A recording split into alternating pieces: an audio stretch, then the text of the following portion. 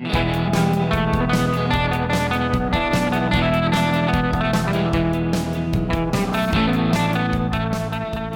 and welcome to our podcast, There's No Business Like No Business.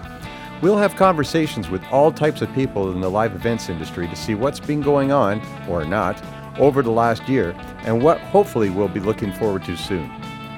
We will expand this a bit to see how the COVID downturn has affected our friends in the worlds of performing arts, travel, and hospitality.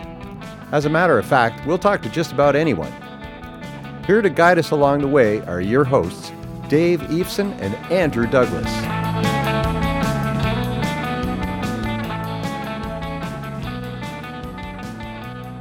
Hello, Andrew, one more time. Good day, Mr. Eveson. How are you, sir? I am splendid. It is a gorgeous day up here. It's I think last time we talked, there was a little bit of a what's Fahrenheit and what's Celsius. So we have 13 Celsius outside, sunny. So that is, 60 degrees? We're getting there. That's fantastic. It's not bad. It's not bad. We have about 45 degrees with wind gusts that make it feel like 20 degrees. So if we then reverse that over to now you're leaning into metrics. Yeah. Yeah. No. Then we start looking at what's that? That's about 18 and minus 4. Yes. That sounds like bourbon weather. That also carries from last week. That was a fun Friday night, I tell you. It was.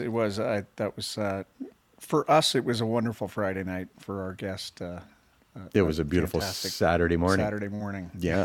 And I also know that you have just come back from your first flight of 2021. You went and did a site check. I did, and it was very, very strange to be getting on that first flight of 2021. It was quiet, but there were more people than I expected on the plane. It was Vegas, so. But as a percentage of the plane, are we talking full, half?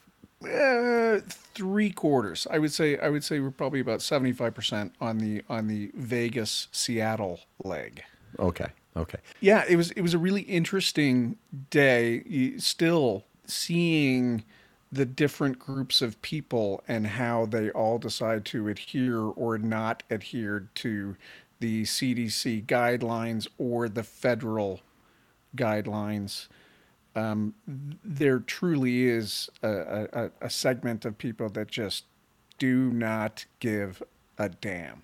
Yeah. Is Vegas as a whole, is that one of the cities? Is Nevada, like Texas, is it wide open for business? Do people in gambling without masks, or how does that set up in there? Well, there are masks and dividers. So all of the tables now have dividers per person or per, generally you're not a group of two, but if you're watching somebody gamble, then you would be standing behind them in their little section. So walking through the casino, there are plexiglass dividers everywhere. Masks are mandatory. And all in all, I didn't see too many people without the masks, and I think that's just because the casinos are very, very well regulated and patrolled, like they are anyway. I mean, you're always on camera in a casino anyway, so if you're not wearing a mask, you're not going to be able to get away with lying about it and saying, no, I was wearing this. Right. They'll have footage. Do you know what I would need if I go to Vegas? I would need a plexiglass divider between my hand and my wallet. Because I just don't do well down there. So if I'm going to lose money, I'm going to lose it in a really good restaurant. And that's about as far as I go. And I think I've been there the last 5 times. Do you remember the name? Just off the strip, there's that island, island restaurant. It's like $12 steaks, and I keep calling it Ellesmere Island, but it's not. The pints, they make their own beer there, and it's like $4 for a pint, $2 for a pint. That's the place. Don't recall. And they have gambling there. Yeah. I'm going to find that out before the end of our show. I think we've been there. My last visit really go get a nice dinner. When you're done, go to this place and just spend the rest of the night there because it's a hoot. It's warm, nice local people, and a lot of show Very people cool. are down there. Is this as your well. shout out? Is this today's shout out from Dave Houston? No, I'm going to take my shout out a little bit up there. Gotcha. From there, but that actually one day my shout out may be that place. There you go. I do have a little bit of gambling advice for you, seeing as that you mentioned the plexiglass between your hand and your wallet. If you can do one thing, you figure out how much money you are willing to throw away on your trip. Whether you're stepping outside and making it rain into the Las Vegas Strip or putting it into a machine or giving it to a dealer, you figure out that amount of money and get the cash ahead of time, and that's all you take with you. And when it's done, it's done. You can go to the bar and drink your sorrows away. Did you, by chance, when you came back, because this is something I always do, take the remainder of the soap and the shampoo back so it's not wasted? Those little containers. And this is a COVID thing for me now, because I've been told that I really can't go out on the road again until I finish every one of those little containers that I've brought back over the last 25 years. And do you do that? Do you happen to bring that back? I don't anymore. I did in the past, and thanks to COVID, it's now all gone. Oh, I just took the time to use all of it. You know, and you shower 3 times a day, it'll be gone in no time. Yeah. Do you have to shower 3 times a day? Only if I've got a lot of hotel shampoo to use. Well, I'm going to throw a little segue here because we're at that point that I think I could say there's somebody waiting in the wings that has way more soap and shampoo from their travels because of the amount of traveling that this person does. I think I travel a lot, then I look at you and I think, oh my God, you travel more than I do. And then there's always this person. So I will leave it to you to give us the introduction. That sounds like a great idea. Well, we do have a world traveler, a world-renowned traveler with us today, and that is Robert Newton. Robert Newton is the global lead event production for EY. He has 25 years in design, animation, and leading world-class corporate event production teams. Robert has produced events in over 20 countries worldwide and fully appreciates creative, collaborative aspects of taking a concept and creating experiences that are both innovative and enduring. Robert's zen outside of producing events is illustration and creating music. And fun fact, he might even talk to us about it later in the show, he's also spent some time in the armed forces. Woo. Robert, welcome to our humble show today. Gentlemen, thanks for having me. And speaking of my service and shampoo, it's this funny will be interesting. well, many years ago, I was in the Navy. I was stationed aboard the USS Eisenhower, which is an aircraft carrier stationed out of Norfolk, Virginia. But at the time, my mom worked for Merrill Lynch, and she traveled substantially around the Southeast. And one of her gifts, every time she would come to visit me, because I was a poor Navy guy up in Norfolk, she would always bring me a whole bag of hotel shampoo and conditioner that I would share with my mates there on the ship. Though, but that brought back some memories. Did everybody like run to you when your mother came and just, give me that shampoo, give me like the specific ones that they liked the best, a certain hotel? Well, I think they were all pretty much the same, but yeah, they always loved when my mom and my dad sent us stuff. My mom also would send an Easter basket every year. So everybody, in my group would always love all the chocolate bunnies that my mom would send. Now, how does that work when you're out at sea? Can you get? I know nothing about this apart from my nephew, who's a sonar guy with the Canadian Navy. I haven't really talked to him too much because he's always out in a boat somewhere the other side of the world. But when you were on the ship, how would you get parcels? Would you just pick it up at ports or something? Or there was actually something called underway replenishment, where a ship would pull up next to us, and there would be these cables that would run between the two ships. and it would run cargo between the two. So, and I will say I probably was only out at sea probably about a year out of the 4 that I was in. It was a rare time in history where we weren't involved with any major conflict. It was in the mid '80s. It predated the Gulf War, and so there we weren't out at sea as much as the ships are these days. So I was in port quite a bit. So they basically cable you stuff, literally. Yeah. Wow. Yeah. Exactly. Yeah. Is it something you really enjoyed doing, or were you just kind of putting some time in, learning, or was it, I have to go to sea? No, in retrospect, it was just something I wanted to try something new. I wanted to travel a little bit before I went to college, and it was really invaluable experience. The friends that I made were, I still have to this day. The places that I saw, as a young 20-year-old, went up and down the Mediterranean a couple of times, South America. So, I was able to see a good part of the world before I kind of got into the reality of school and work and so forth. Little did I know I was going to see a good part of the world with work as well. A little deja vu, but probably in better locations. Exactly. Now. Yeah. Right. And then you went to, from what I understand, the Atlantic College of Art. That is correct. Yep. I consider myself an illustrator first and foremost. It's something I've done all my life. I've got catalogs of illustrations, books of illustrations that I've maintained throughout the years. So it's been, as Andrew said at the top of the call, kind of my zen. I knew I wanted to go, into something creative. I wanted to use my art, for something as a career.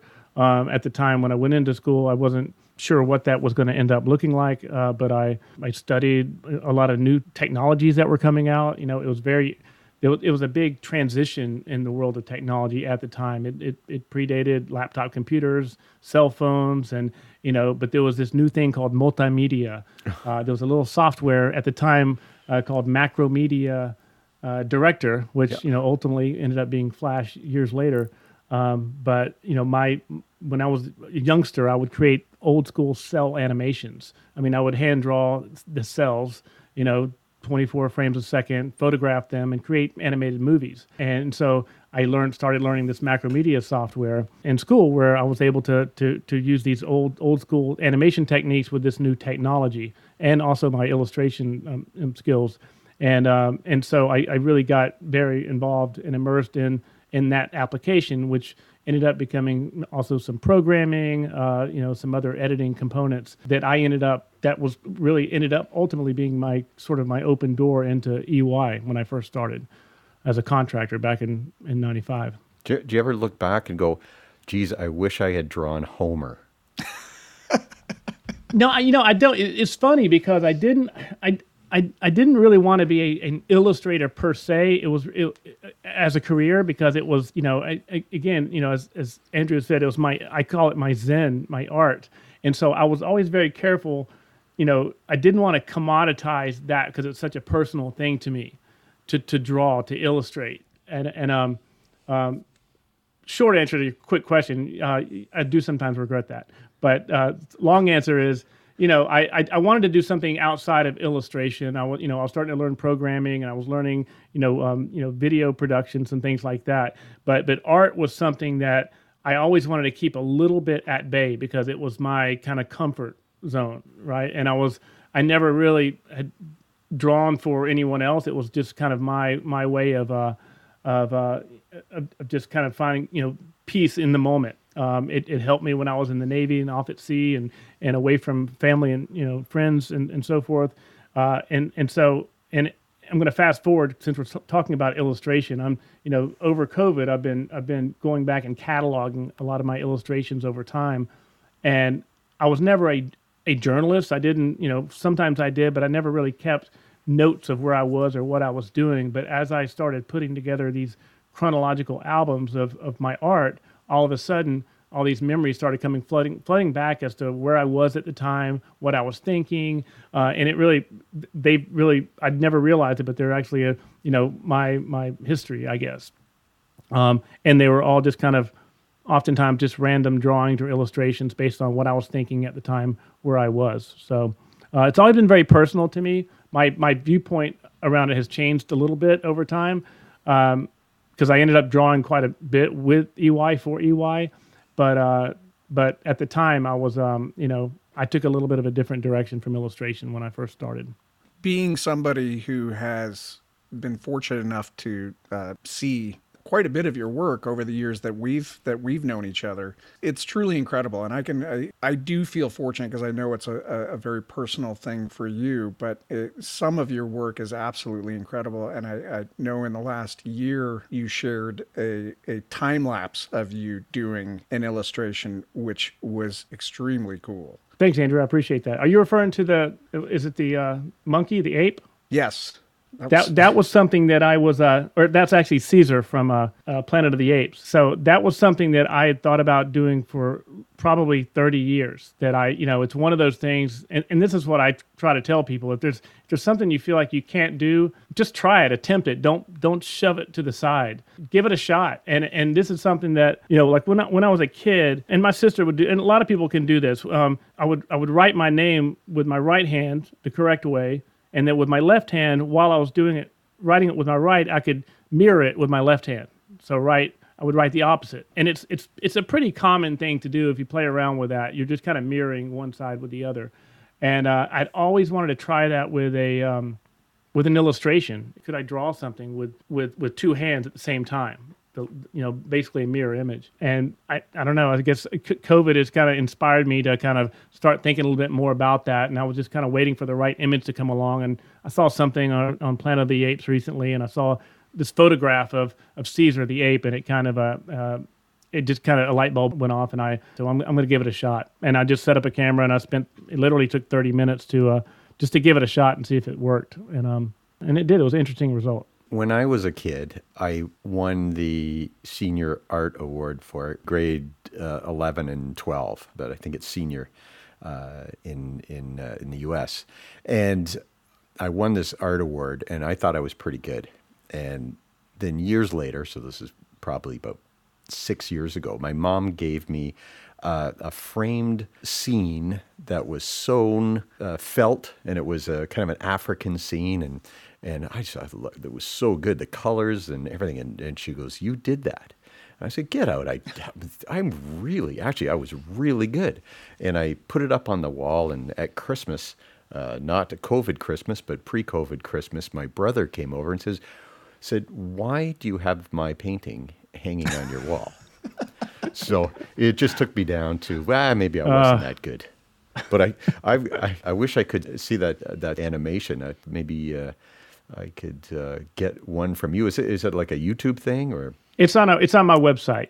Oh, yeah. Okay. So it's online. Great. I'm going to go have a look.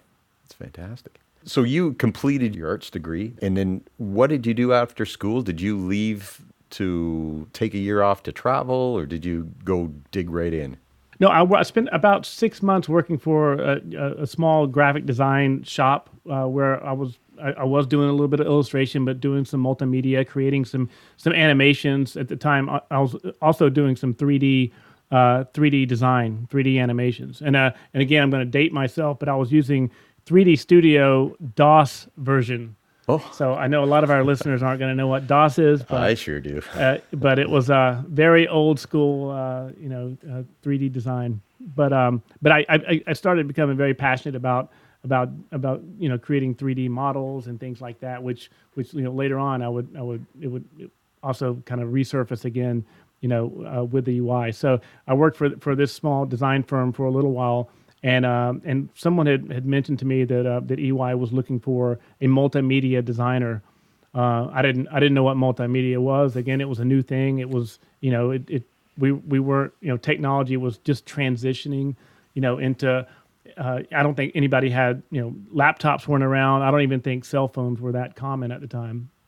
Maybe a little bit, but so basically, I did some contract work creating some multimedia or interactive presentations for EY for about 6 months before I was hired on to take over the role as to create the new multimedia department back in '95.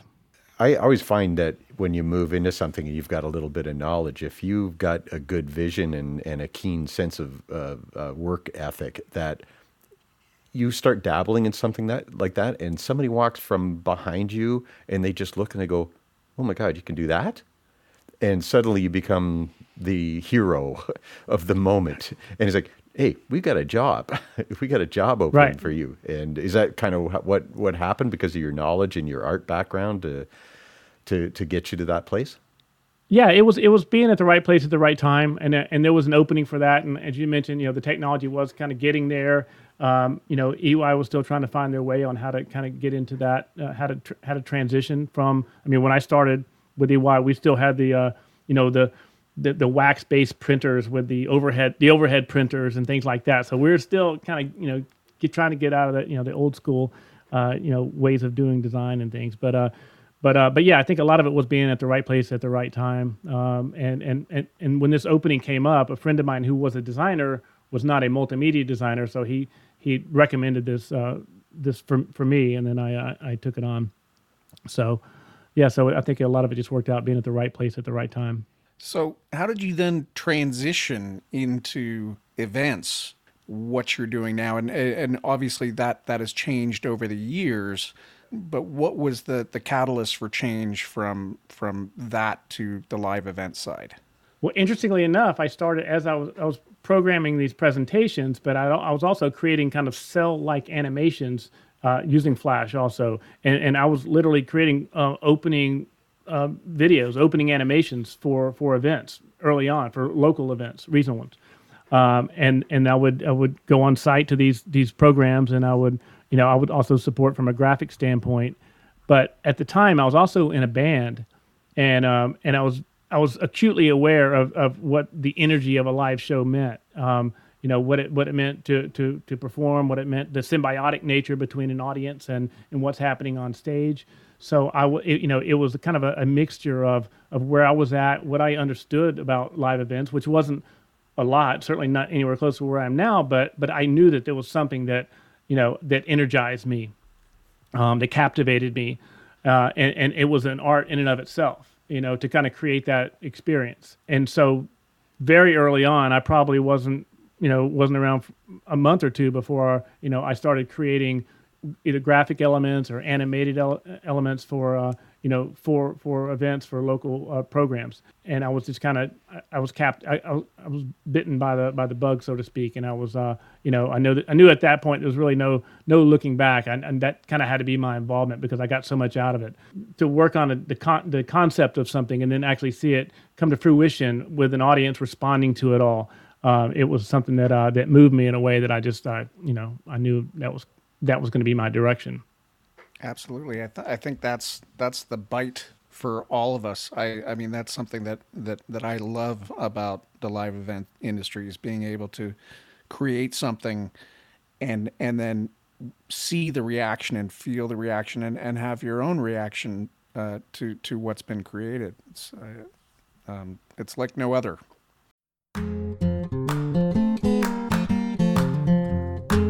We're going island hopping on this episode's shout out, Mama's Fish House on the island of Maui. It's not often that we get to do events on Maui, but when we do, I have to make reservations there. Mama's is located in an original Hawaiian beach house in the small town of Paia. It's a beautiful setting for lunch or dinner. The menu boasts local fish that are brought in daily and include the location it was caught and the name of the fisherman. Reach them at mamasfishhouse.com. If you have a couple of extra days in Maui, you should know that the world-famous Hana Highway is just 3 minutes away from the restaurant. Take the highway and its 59 bridges and 629 curves for 4 hours and you arrive in Hana. The drive is one of the most beautiful in the world. And don't forget to pick up the I Survived the Hana Highway t-shirt. My friend Jane and I did the round trip in just one day. Things you do on the day off during your site check. And don't forget your Gravol. For the road, that is.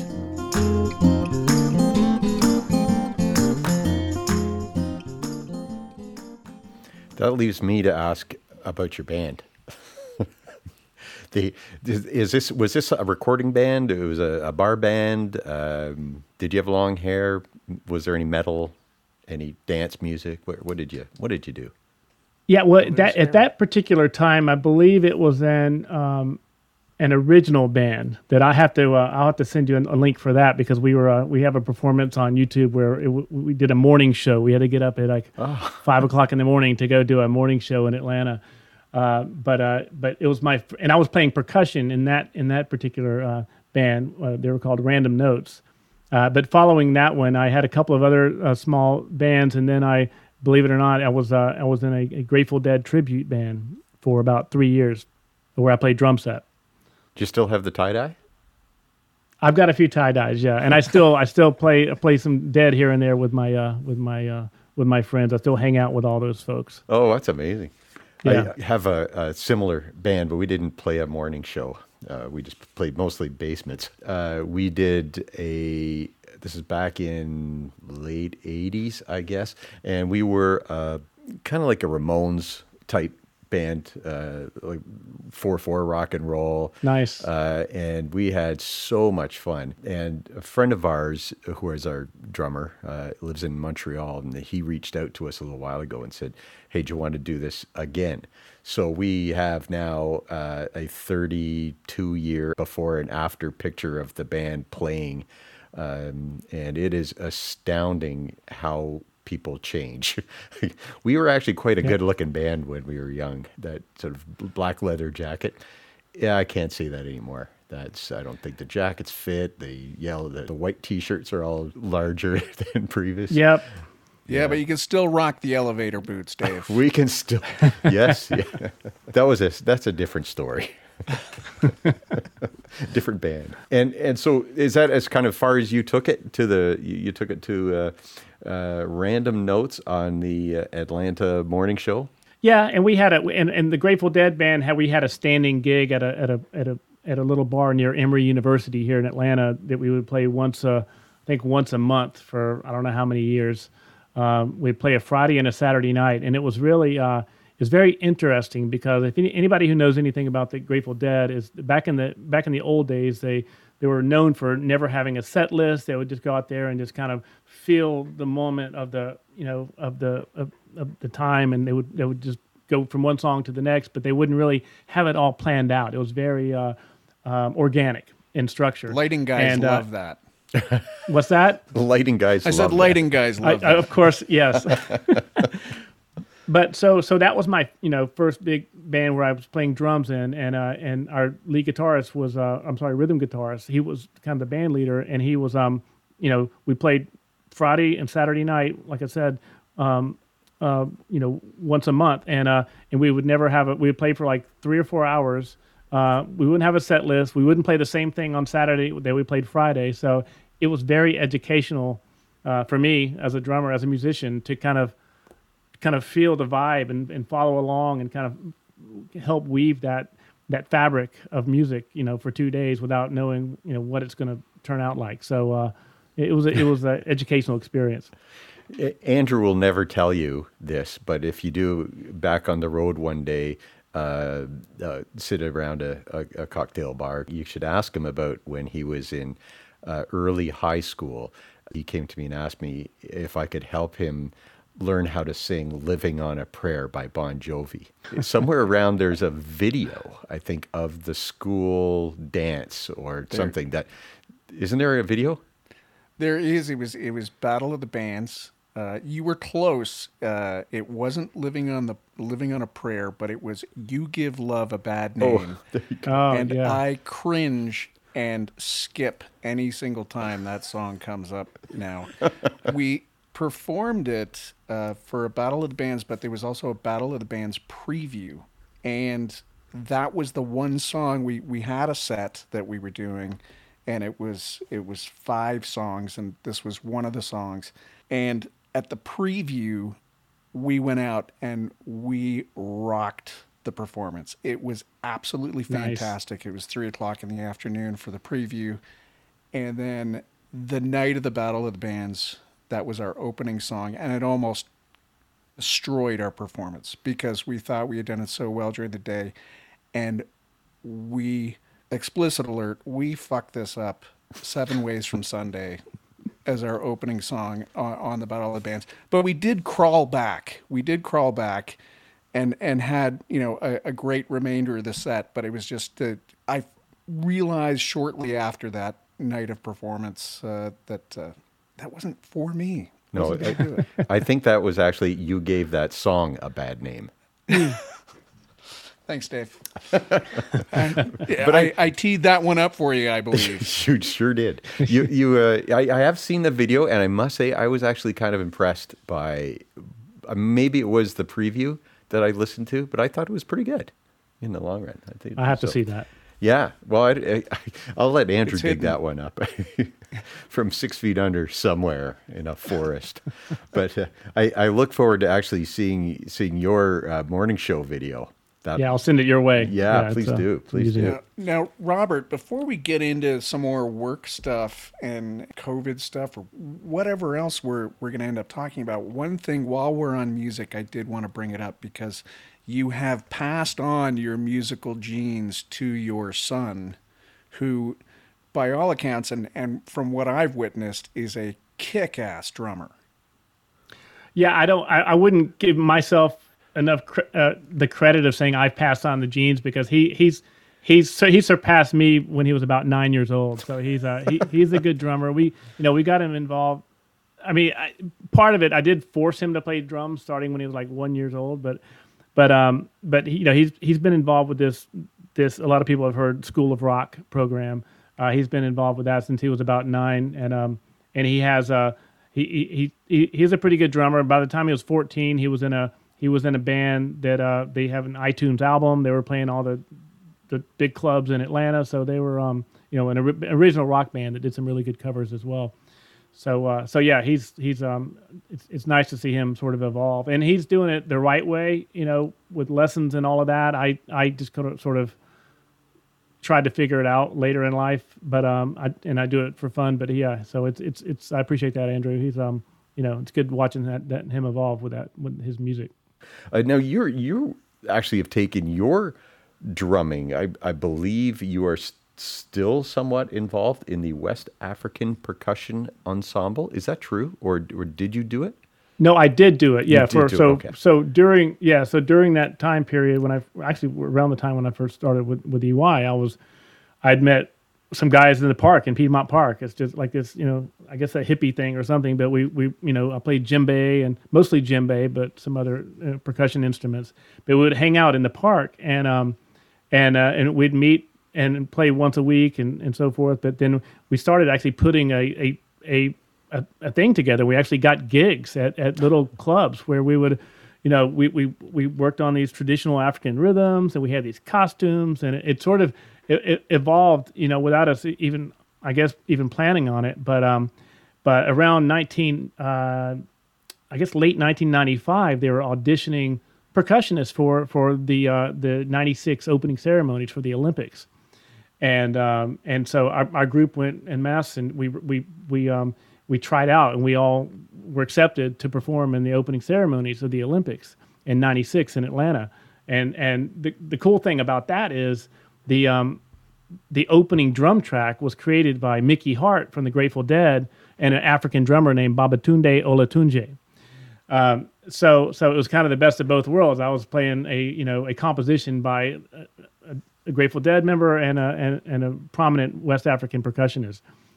So that was an interesting experience. The whole beginning part of '96, we rehearsed at the stadium. EY was actually good enough to give me some time off to do these rehearsals, and when we played, if anybody remembers seeing it, it was a long time ago, but we had these huge towers that were created. It was kind of a futuristic looking towers with these huge drums that were actually designed by Remo Belli of Remo Drums.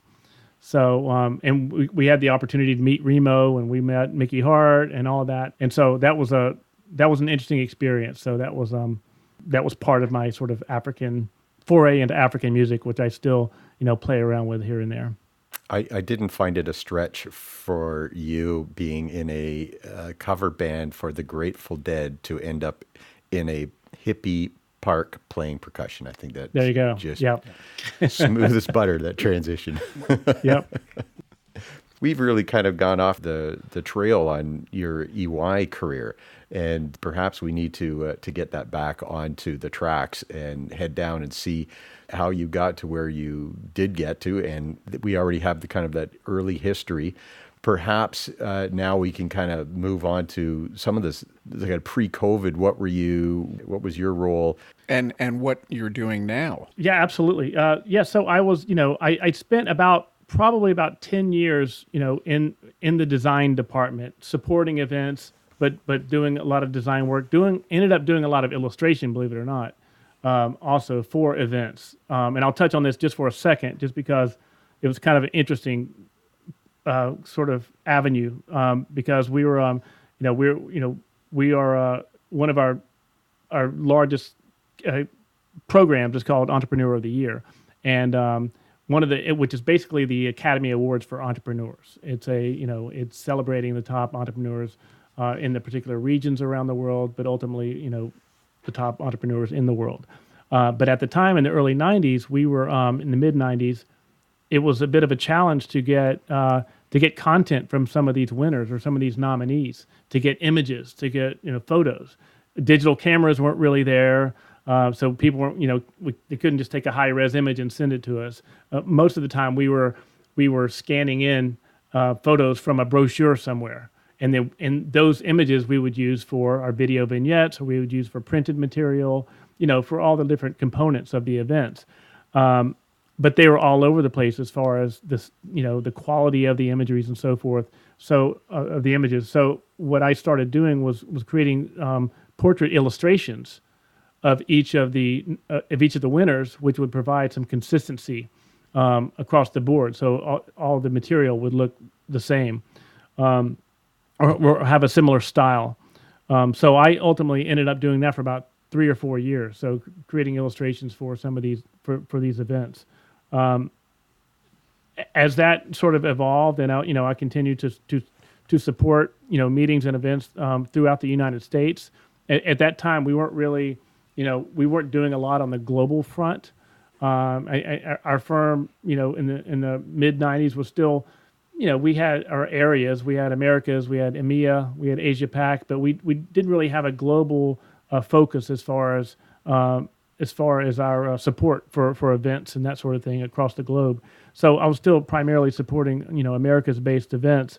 But there came a time when my boss, Kenny McDonald, who I think everybody on this call knows. Everybody knows. Everybody knows. He was, and I'm going to stop and talk about him for 1 second because it's going to help, make things clear. But he was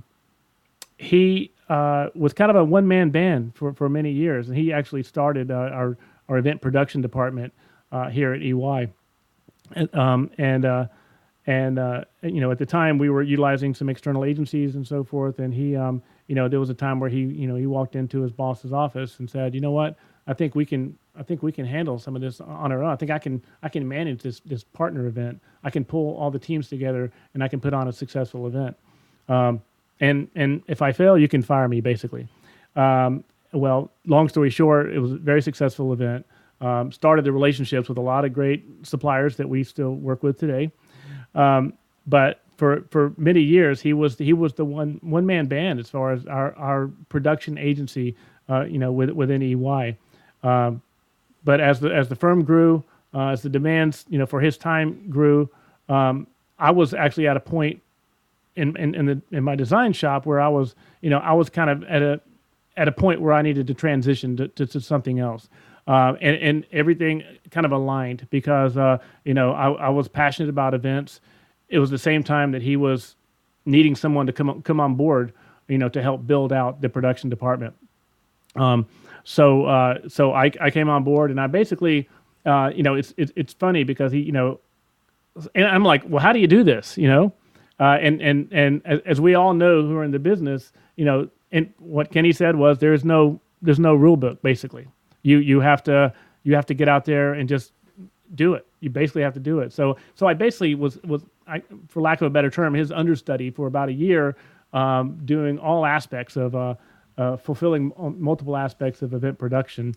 Learning about audio, learning about all the video, the lighting, how to manage the multiple teams, working with the designers, the graphics, video folks, and one of the things that was great about Kenny was he was a one-man band, and he liked to do it all when he was sitting in front of house, And I didn't know at the time that this was not, that this was unusual.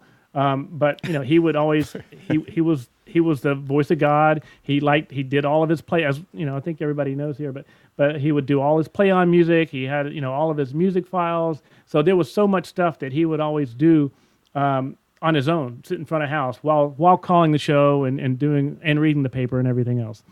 So, I didn't know that was a unique sort of situation. So that's exactly what I started doing.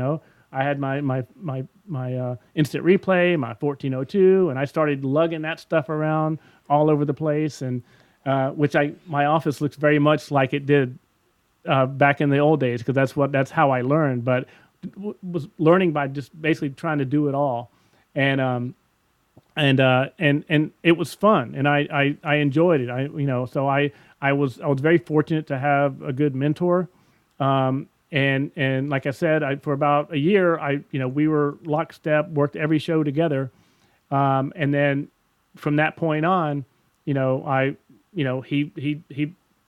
did his events, I produced my events, and we came together on the larger ones.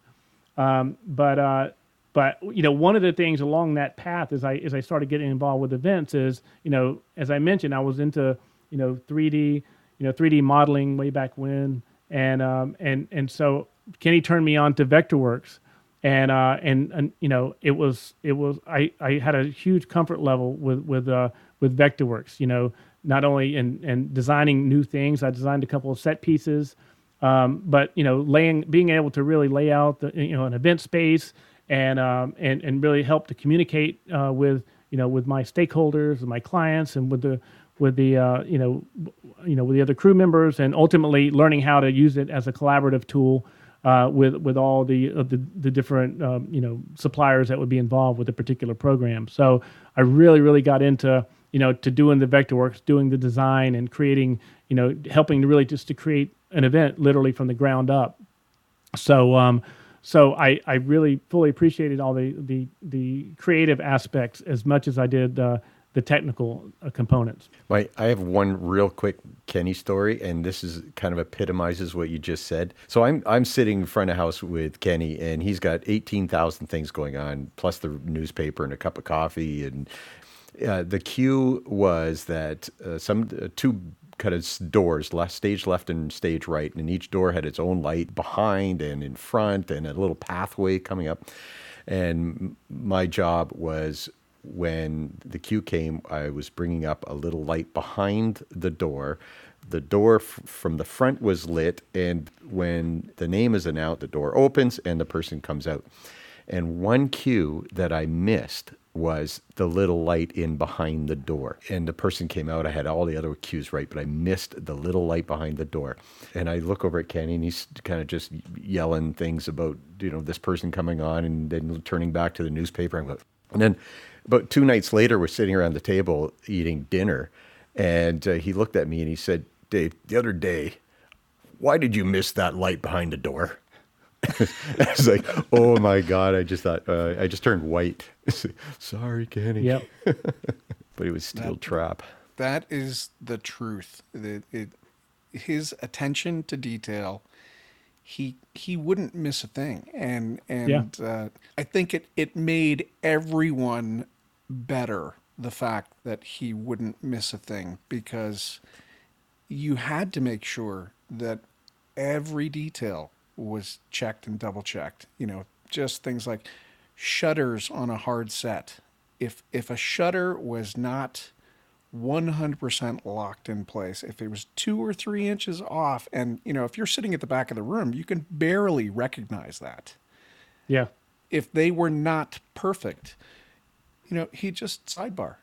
Sometimes it wouldn't be a sidebar. Sometimes it would be a cross comm with everybody. Or on the VOG mic. Yes, or on the VOG mic. But he would let you know.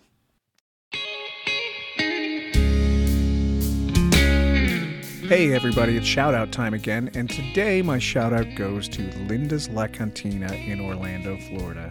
Linda's is an old school steakhouse serving steaks since 1947. I used to live just down the street when I was in Orlando, and I would make a point of being in there at least once a month. Although I haven't traveled in quite some time, next time I am in Orlando, I'm going to do my best to get in there and have their large T-bone. For more information about how to get a table and what's on the menu, visit lindaslacantina.com. That's Linda's La Cantina in Orlando, Florida.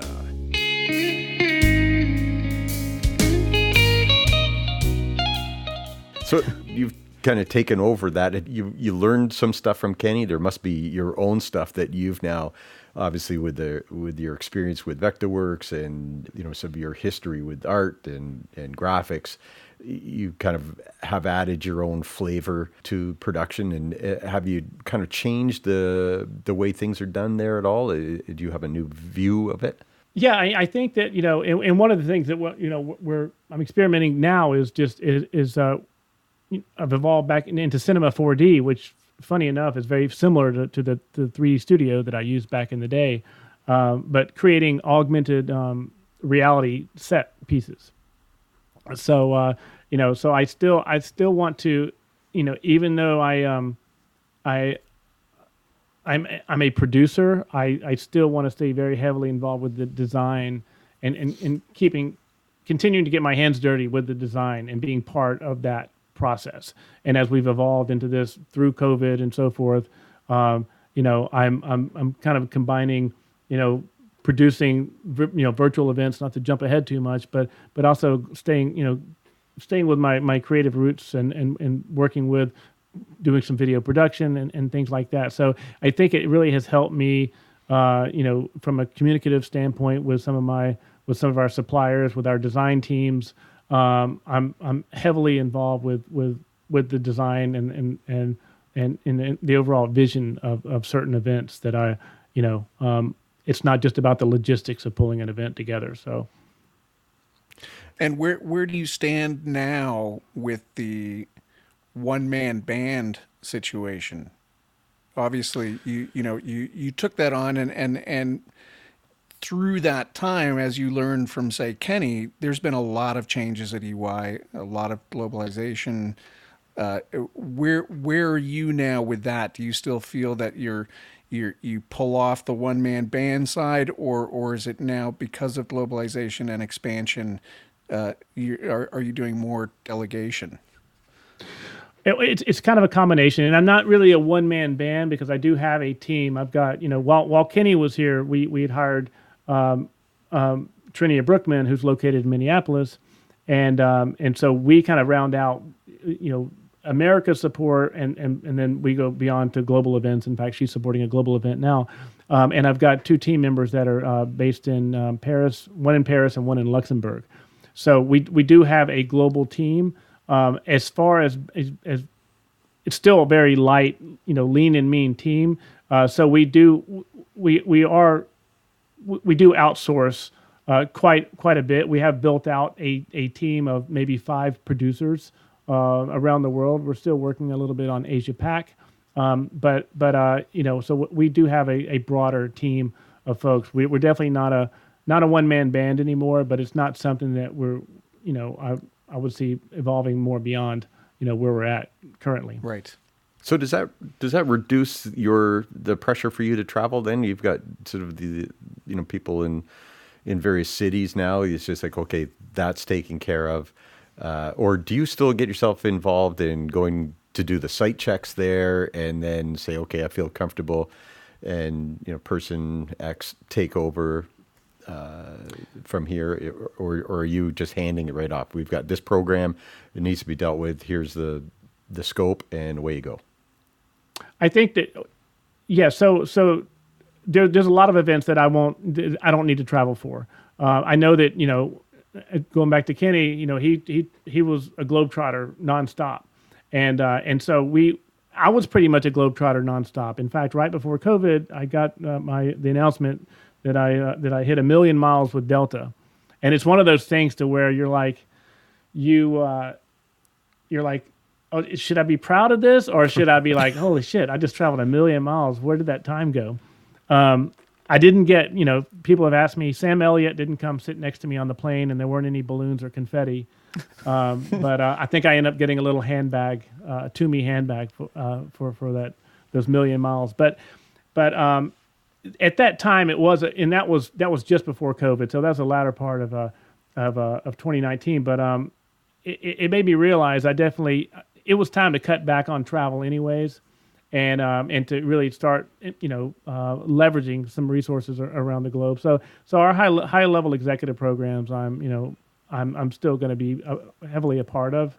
But yeah, I'll there's many programs that I wouldn't necessarily need to travel for. But I will say, and this is even pre-COVID, there was some changes that were happening in the industry, both the airline industry and events industry, and just corporations in general.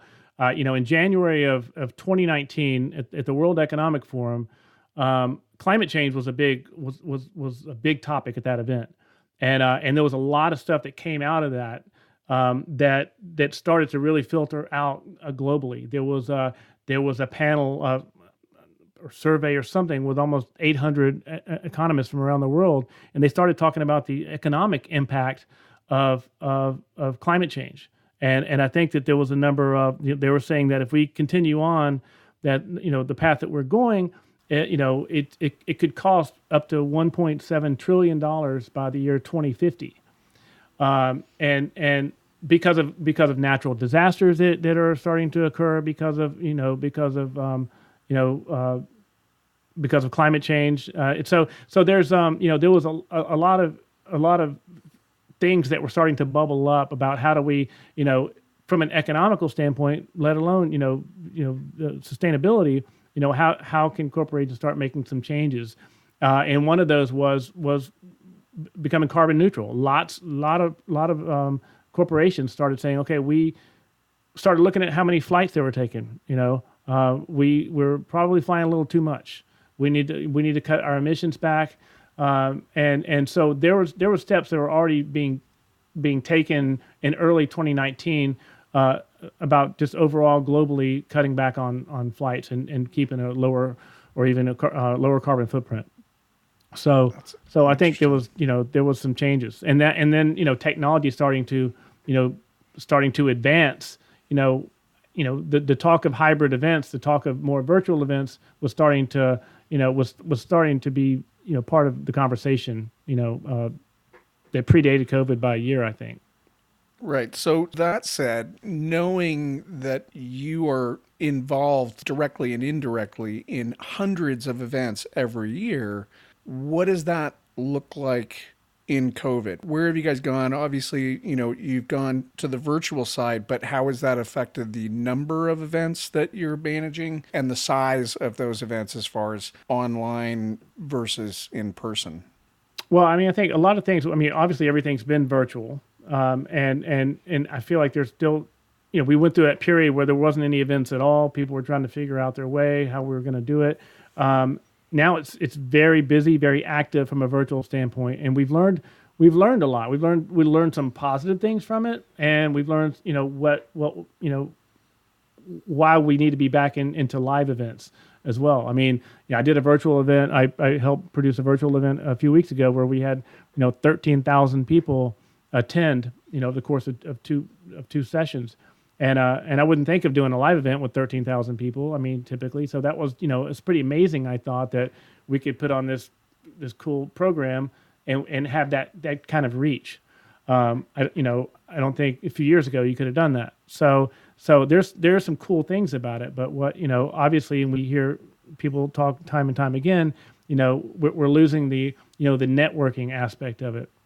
And the in-person, the intimacy of being in person. And I think people really realize what that meant to be in person. And it's not just, we all miss being at the bar, having a good time, but it really, that, just building those relationships, it's part of the culture of most businesses is relational. And so, there's a big, strong urge to get back into live scenarios.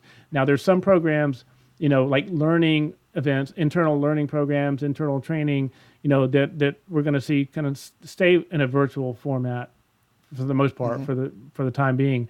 But those that deal with clients, potential clients, those that those recognition type programs, when people are advancing to a new level, it's very, very important, for us as a culture that and for most companies that we are back back together and doing it obviously smartly, but it's as soon as it's, we're already having conversations about planning, end of the year, what it's going to look like. We don't know for sure right now. We're in a very odd, a transitional phase. There's a lot of hope, around vaccines, but we're still we still need to get over the hump. But it's very much a part of the conversations for a lot of our larger programs on how we're going to do this live and how we're going to do it in a hybrid way. And it's going to be, complicated to do that, but I'm excited. I'm excited for the challenge, because we're going to have to look at events totally different. I think some of the good things about coming back into a live setting is, and I was thinking about this the other day, a lot of what we do is very scientific. People don't realize it, but when you're putting a pattern on a wall and it's got a particular hue and it's all very subliminal to an attendee. They don't, they know they're having a great experience, but they can't articulate, why, or because of the music has got a certain beats per minute or whatever. But all those things that work together to create this experience, I think a lot of people in the past didn't really think about why that was. But I think now when people come back, after being in front of their computers in their basement for over a year, they're going to see those things. They're going to say, like, that's it. I get it now. I get why this means so much to me. It's all these little subtle things that are working together to create an experience. And that's kind of what we do. We sell an experience. I mean, content you can get anywhere, but we make it an experience. And I think people are going to have a greater appreciation for what creates that experience, when we get back in the ballroom. It's no longer just roll simply the best for walkout. I think events, right. I think events have matured. A little birdie told me last year that if everything went well, we would have actually seen you up here in Toronto, and that's a shame that we don't get to take you to one of my old shout outs from earlier on in the session. But well, it's going to happen. I mean, it's going to happen. It's coming. Moving forward, you've already kind of touched on it, the return, certain things will return in a certain way. Did you see a lot of that kind of shows where you've got a certain portion of the audience that's live and a certain portion that, maybe your delegates from the Asia Pacific or whatever get piped in? Is that what you're kind of seeing? That's what I think we're going to be seeing, yeah. And I think, and for a number of reasons. I mean, I think obviously the technology, we know that the technology can do it. We can make that happen, and it could. And I have no idea. It could be from a sustainability standpoint that if people are traveling more than 1,500 miles and they have the option of staying virtual, could be a D&I component where it's it needs to be accessible if someone's not able to travel. But or it could just be that you want this event to have a broader reach. So I think there's multiple reasons why most events are going to have a hybrid model. But it's going to be, it'll be very different putting on an event. In the past I wouldn't, anything under, say 300 people, I probably wouldn't have IMAG, probably wouldn't have cameras.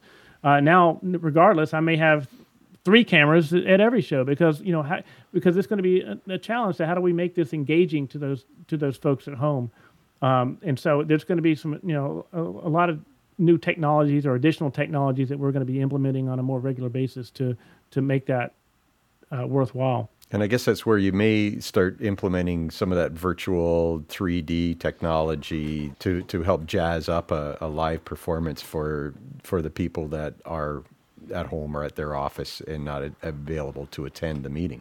Yeah, and it's going to be a little bit of trial and error, and I think it's going to be a lot of us in the industry like we're doing now, communicating with each other because we have so much wisdom. Everybody I know, yourself, me, a lot of other people in the business that have been doing this for decades. Most of our wisdom comes from when things went wrong and we had to figure out what, how to write it again, how to correct it. That's where the really, strong wisdom comes from. And we've only been in this for a little while, and we're going into a new paradigm now. And so us continuing the conversation with all of us in the industry, not just the production industry, but with hotels and just, making sure that our network is solid and fluid, it's going to help us all navigate this, because we need to learn from each other's mistakes, if you will. Well, I've got quite a few, so if you need some some good learning. I think that is a good place as any to kind of wind down a little bit. As otherwise we could probably do a 3 or 4 hour long, and we'll divide it up into part 1, part 2, part 3. But the information and the honesty has been amazing to have you on here. And at the end of each one of these recordings, we ask our guest to give a little shout out to one of the restaurants or bars that they possibly would love to go back to when we get back on the road, and we can have a dinner together with friends. And I'm going to open it to you, Robert, to give us a little shout out to one of your favorite restaurants. Well, perfect. Well, first of all, I want to thank you guys for giving me the opportunity to chat with you both. I appreciate what you guys are doing, and like I said, it's really important that we keep this dialogue going. So I think you're doing a great thing, and so I really want to thank you for inviting me on and for having this podcast. So I'll say, I thought about all the places that I travel to and bars and restaurants, and I actually kept coming back to a restaurant event facility that's not too far from where I live, actually, but it's just north of Atlanta, Georgia. And it's called the Hunt House. It's in Marietta. It's at the foothills of historic Kennesaw Mountain. But I'm choosing it for a number of reasons. It's an old, I don't know, it's got to be over 100 years old, and it's sort of nestled, kind of hidden, in a wooded area. But it's got an indoor and outdoor live music venue. They're very, solid music fans. And so it's helped get a lot of people through this COVID time, because they've got a fairly safe area for live music to perform. They're also a catering company, so they know food. They're very much a farm to table, organic type restaurant. So they know it's not just typical bar food. So it's tasty food, it's great beer, and it's live music, and it's a spot that I would recommend over and over again. Well, I suddenly have become very hungry and thirsty and ready to listen to some music. and the live music. So highly recommended. And I appreciate the detail that you put into the shout out. I have a tendency to just say, go here. It's good. Right. Yeah. That's amazing. And we needed some more kind of East Coast restaurants. We haven't even got to New York yet. Nobody yet has called out a restaurant in New York. So we got. I just don't want to get sued for saying the wrong thing about New York. Right. Could be. Well, I got to tell you, Robert, I look so forward to seeing you again on some event, or if it doesn't work out to be on an event with you, then by all means, if you get up my neck of the woods, give me a call, because I've got lots of places to go and have a nice dinner with you, and would really look forward to doing that with you. So I thank you again, and all the best. Andrew and I will put you on mute, so you can, if you want, you can listen to us close up. It's about a 5-minute close. We do a little dance number, some singing. Nice. Or you can just hang up. No, I'll stick around. And once again, thanks again for having me. I really, our really pleasure. Our appreciate it. pleasure. Robert, thank you from me. It's been a real pleasure, and I cannot wait to get back and see you in person and go out and do some more of what we've done together for many years. So all the best to you and the whole family, and we'll see you soon. And keep on drumming. I definitely will. Thanks so much, Andrew and Dave. Thanks. Bye-bye. Well, Dave, that was fantastic. It was so great to have Robert on. A good friend of mine. You've known him for a long time as well, and it's I had no idea that I knew that Robert was multi-talented and he had quite an extensive musical and art background, but I didn't know about the opening ceremony, the entertainment at the 1996 Olympics. So that's you learn something new every day. Yeah. I'd like to pull that out of my hat. I was a high diver in Seoul, Korea, I think. No, I wasn't. I just wish I could pull out something like that. Here's some video footage. Just don't zoom in. Yeah, I got to hand it to both Robert and Kenny over the years. E&Y has supported both Lightworks in Canada and Touchlight in the U.S., and the trust and friendliness that they've shown us. It's got to be. I think I did my first E&Y entrepreneur in, I think it was like 89 in Toronto, and did them every year up until 2019. And so that kind of just having that kind of trust and friendship in the industry is crazy. It's very hard to find. So I appreciate absolutely everything that they've done for us. And now I'll just leave it up to you to say something funny for the end. I knew it. I knew it. He had nothing for us. Put me on the spot like that.